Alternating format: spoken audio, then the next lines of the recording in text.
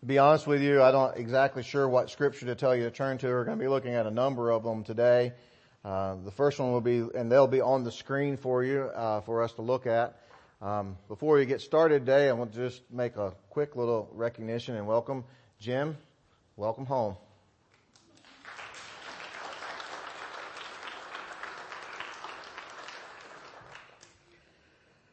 We've been working on our vision, kind of our 2020 vision statement, and kind of trying to come to grips and understanding just how powerful and accurate this growing together in grace and truth idea is. And how if this becomes kind of the center focus for what we're trying to do over the next however long, that this is a good endeavor for us to do, how it will meet the needs of the world and kind of help us have a direction to move forward in. We've been kind of doing it word by word. We did the growing, then we did growing together, and realized that our growth is really dependent there on a part of us being together, that we have one another as part of our growth with each other. And today we're just going to be covering the together part by itself and what it means to be together. Because there's a difference in us all being here at the same time and us all being together. We can all be here at the same time and still not be together. And so what we need to talk about and think about today is when God says, when we're talking about together, what God intends and wants for us together. This is the psalm that we'll start off with, 133:1. Behold, how good and how pleasant it is for brothers to dwell together in unity. And that's what it's striking at, right? That we're here at the same time, but we're also unified. And that's the kind of together that God wants for us. I'm going to kind of tell you, I actually have broken this sermon down because it's Communion Sunday, and that usually takes a little extra time. There's 10 points in this sermon, so we're going to cover a part this week and part next week as we just look at the overwhelming evidence within Scripture that God desires us to be united. That He wants us to be like-minded, that He wants us to have a singular focus, and that our unity is of utmost importance to Him. And so one of the things I want to convince you of today, and hope as we start this process over these next 2 weeks, that we realize, and hopefully as we just kind of cover just a whole range of scriptures, that you'll become convinced by the weight of the scriptures, by the volume of the scriptures, that God wants us to be unified. But there's more than that. Because He wants us to be unified because it's important to Him, but it's also important for Him. And it's that second idea that I really want us to start to think about, is that our unity is not just for us. It makes our life pleasant, and sometimes it might be difficult, and we're going to look at what it costs us to give God what He wants. But that one of the verses I'm going to really point out is that our unity is for God. It's what it is for His good, or for the advancement of His kingdom. Now, I want to tell you this. This for us, for First Baptist Church, is particularly important. I finally got the quote from Don, or close to the quote from Don Deneni the other night. I wanted to quote him on this. He said he's kind of thought over it over time, and within our congregation, there's around between 10 and 15 different church backgrounds represented in this one place. That we have people who are raised up in all kind of different churches. And they come to this place, like all of us do, bringing our past, bringing our experiences, bringing what we grew up, because what you grew up knowing was formative in your life. And so the way I like to say it is not quite as pristine as Don says it. The way I tell people is First Baptist Church is not a vanilla church. We're kind of rocky road. We got a little bit of everything and even some nuts in there. And we just look at who we are. It's a very special thing. But let's be a little bit honest about who we are. That diversity in our backgrounds could be a source for disunity.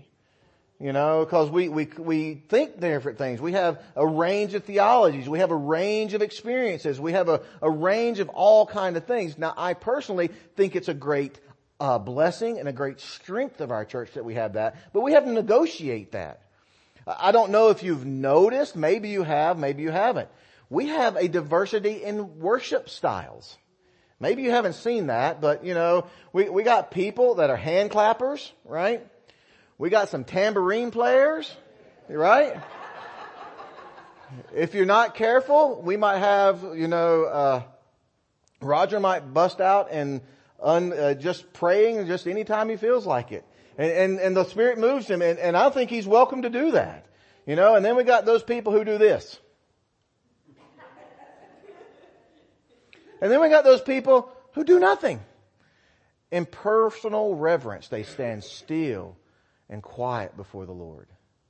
We got hand raisers. We got a little bit of everything in this place. We are a diverse group. And it's a good thing. But we have to work on our unity. We have to strive for unity. And God wants us to be unified. And all that diversity and all that it could be can be a place where if we're not careful, we will become ununified. And it's not what God wants, and it is for Him. And so I just really want us to look at ourselves, because if we're convinced of this, that it's important to God, that God wants us to be unified, if you can convince yourself this is what God wants, then the next question is always going to be, what will it take to give God what He wants? That's where we come in. If we sit here and say, this is what God wants us to be unified. This is His desire.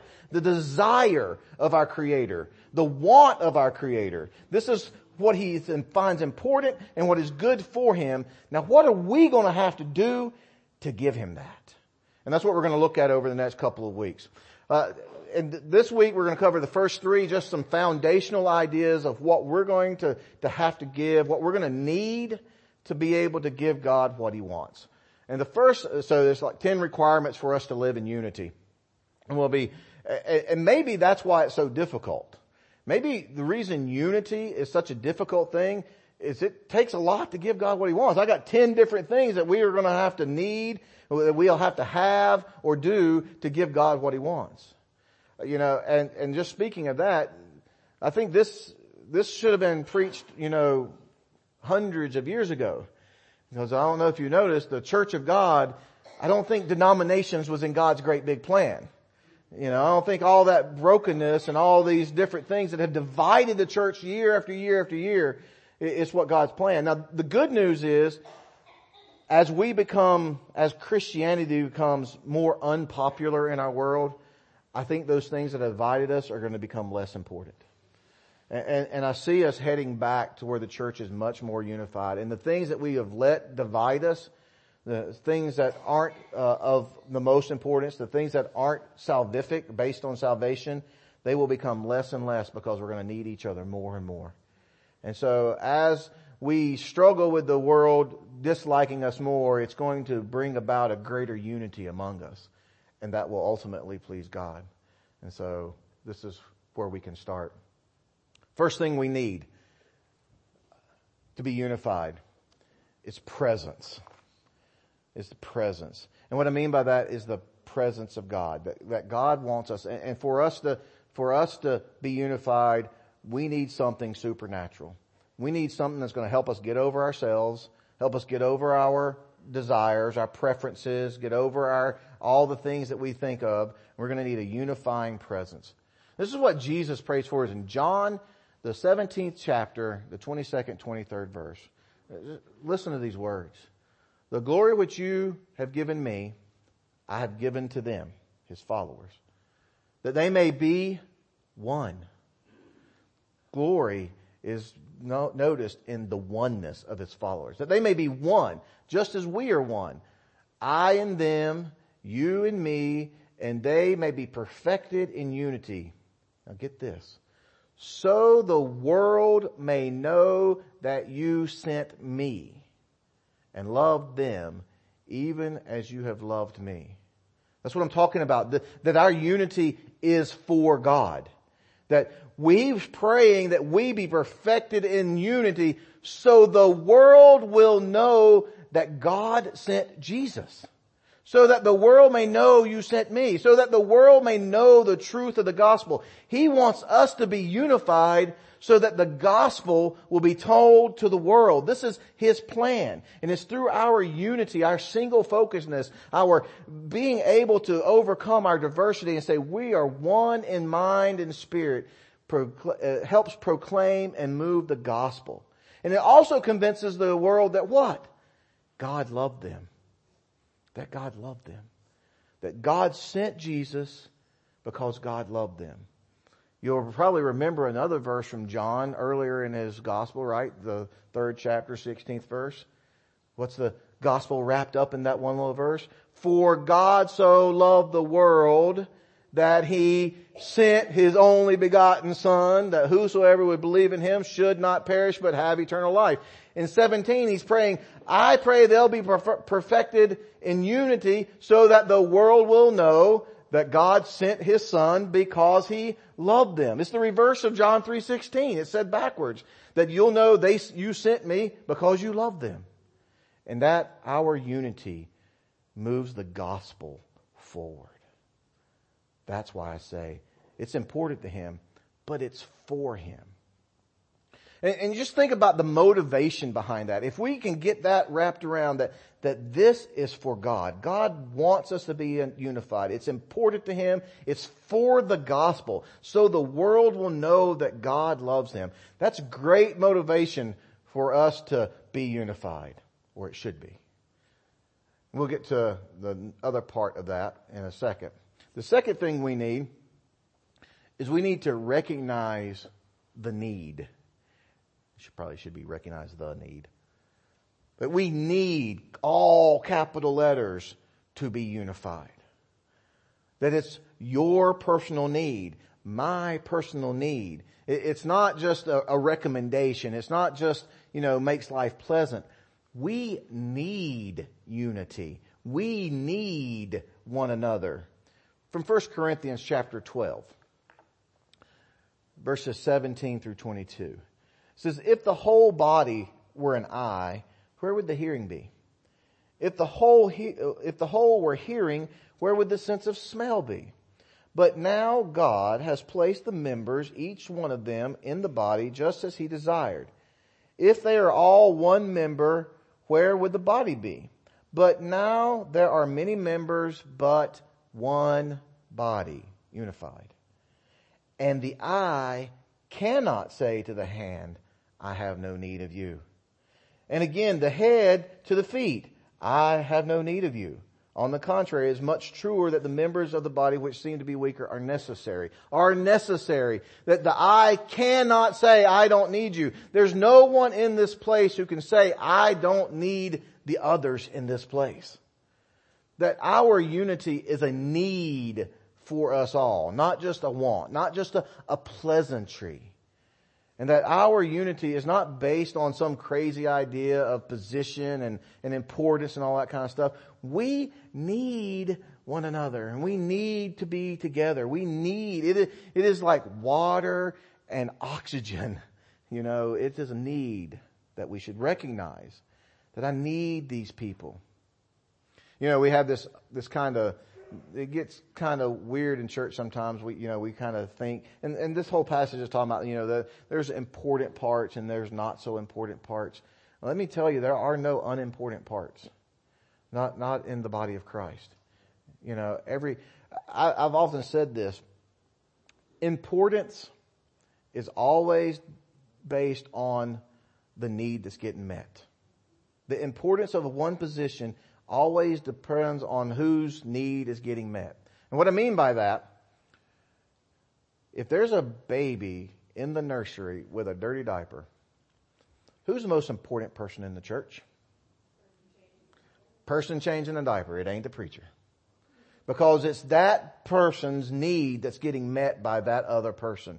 And that makes that person in the child's eyes the most important person in the church. And without that person, my need wouldn't get met. And it's a service done unto the Lord. Whatever it is, if it's changing a light bulb, if it's vacuuming the carpet, if it's lighting candles, if it's preparing communion, It's whatever need gets met that makes it important. And it's not about one being better than the other, that we all need desperately one another. And we need to be moving together in unity.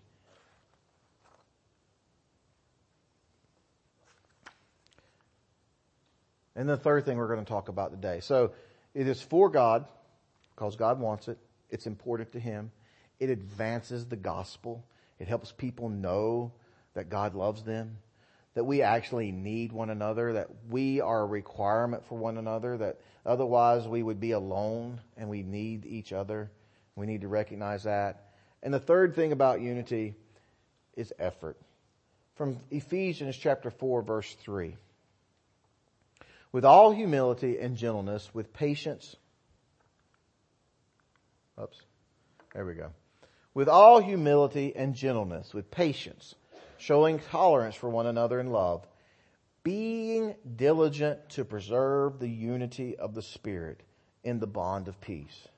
There is one body and one Spirit, just also you were called in one hope of your calling, one Lord, one faith, one baptism, one God and Father of all, who is over all and through all and in all. Being diligent to preserve the unity. That word diligent, as defined by Strong's dictionary, is to hasten or to make haste, to exert oneself, to endeavor and to give diligence to. Hurry up and get it done.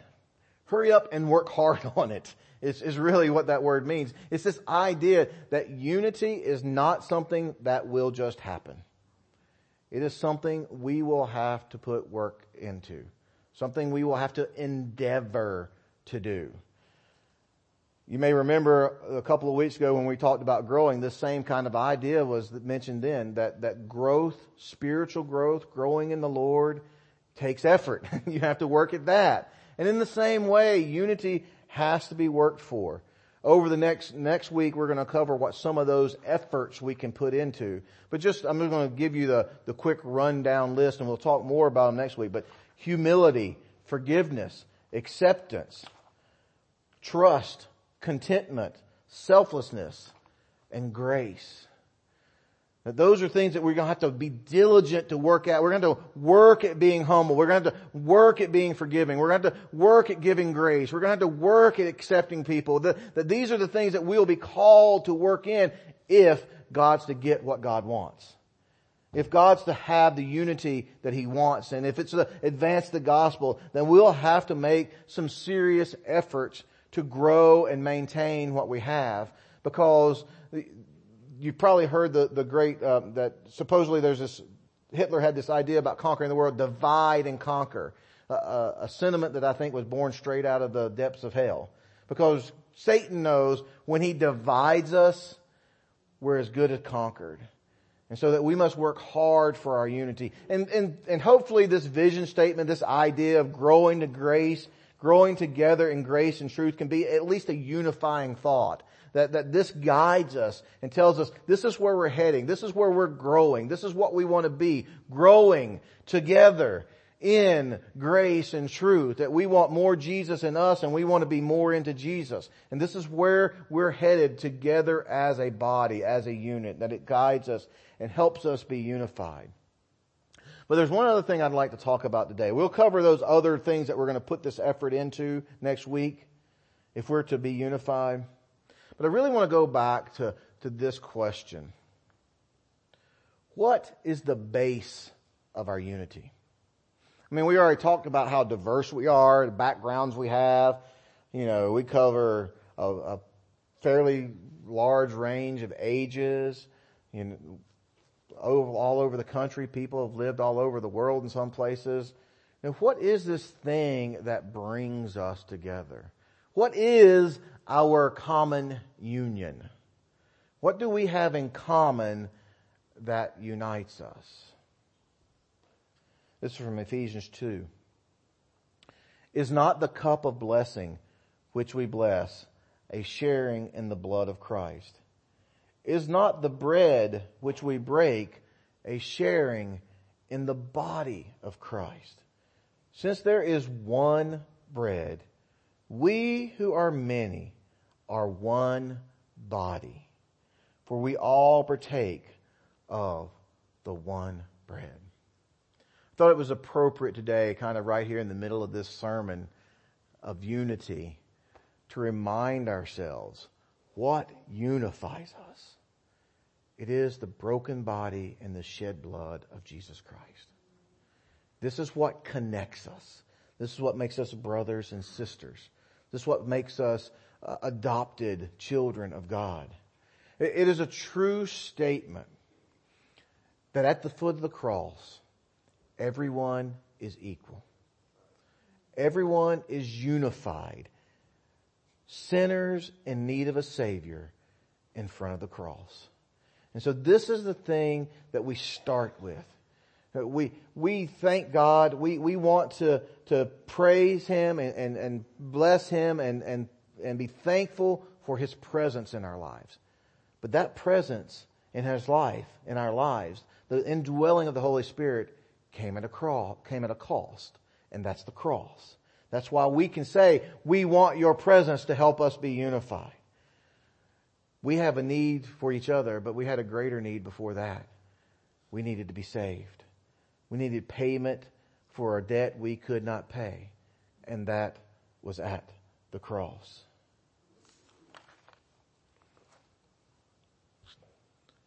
And we need to realize this is why it's so important that we work for this unity. Because Jesus loved us so much that He sent His only Son. That God loved us. He sent His only Son, Jesus, to die in our place. And so I want to invite you to take just a moment to prepare yourselves, to think about unity, to think about your common union. Think about what you're saying when you partake of communion today. That these are the people. These are the people you share communion with. These are the people you have a common union with. These people in this room today are the people that you're unified with, that you're part of one another, because we take of this together.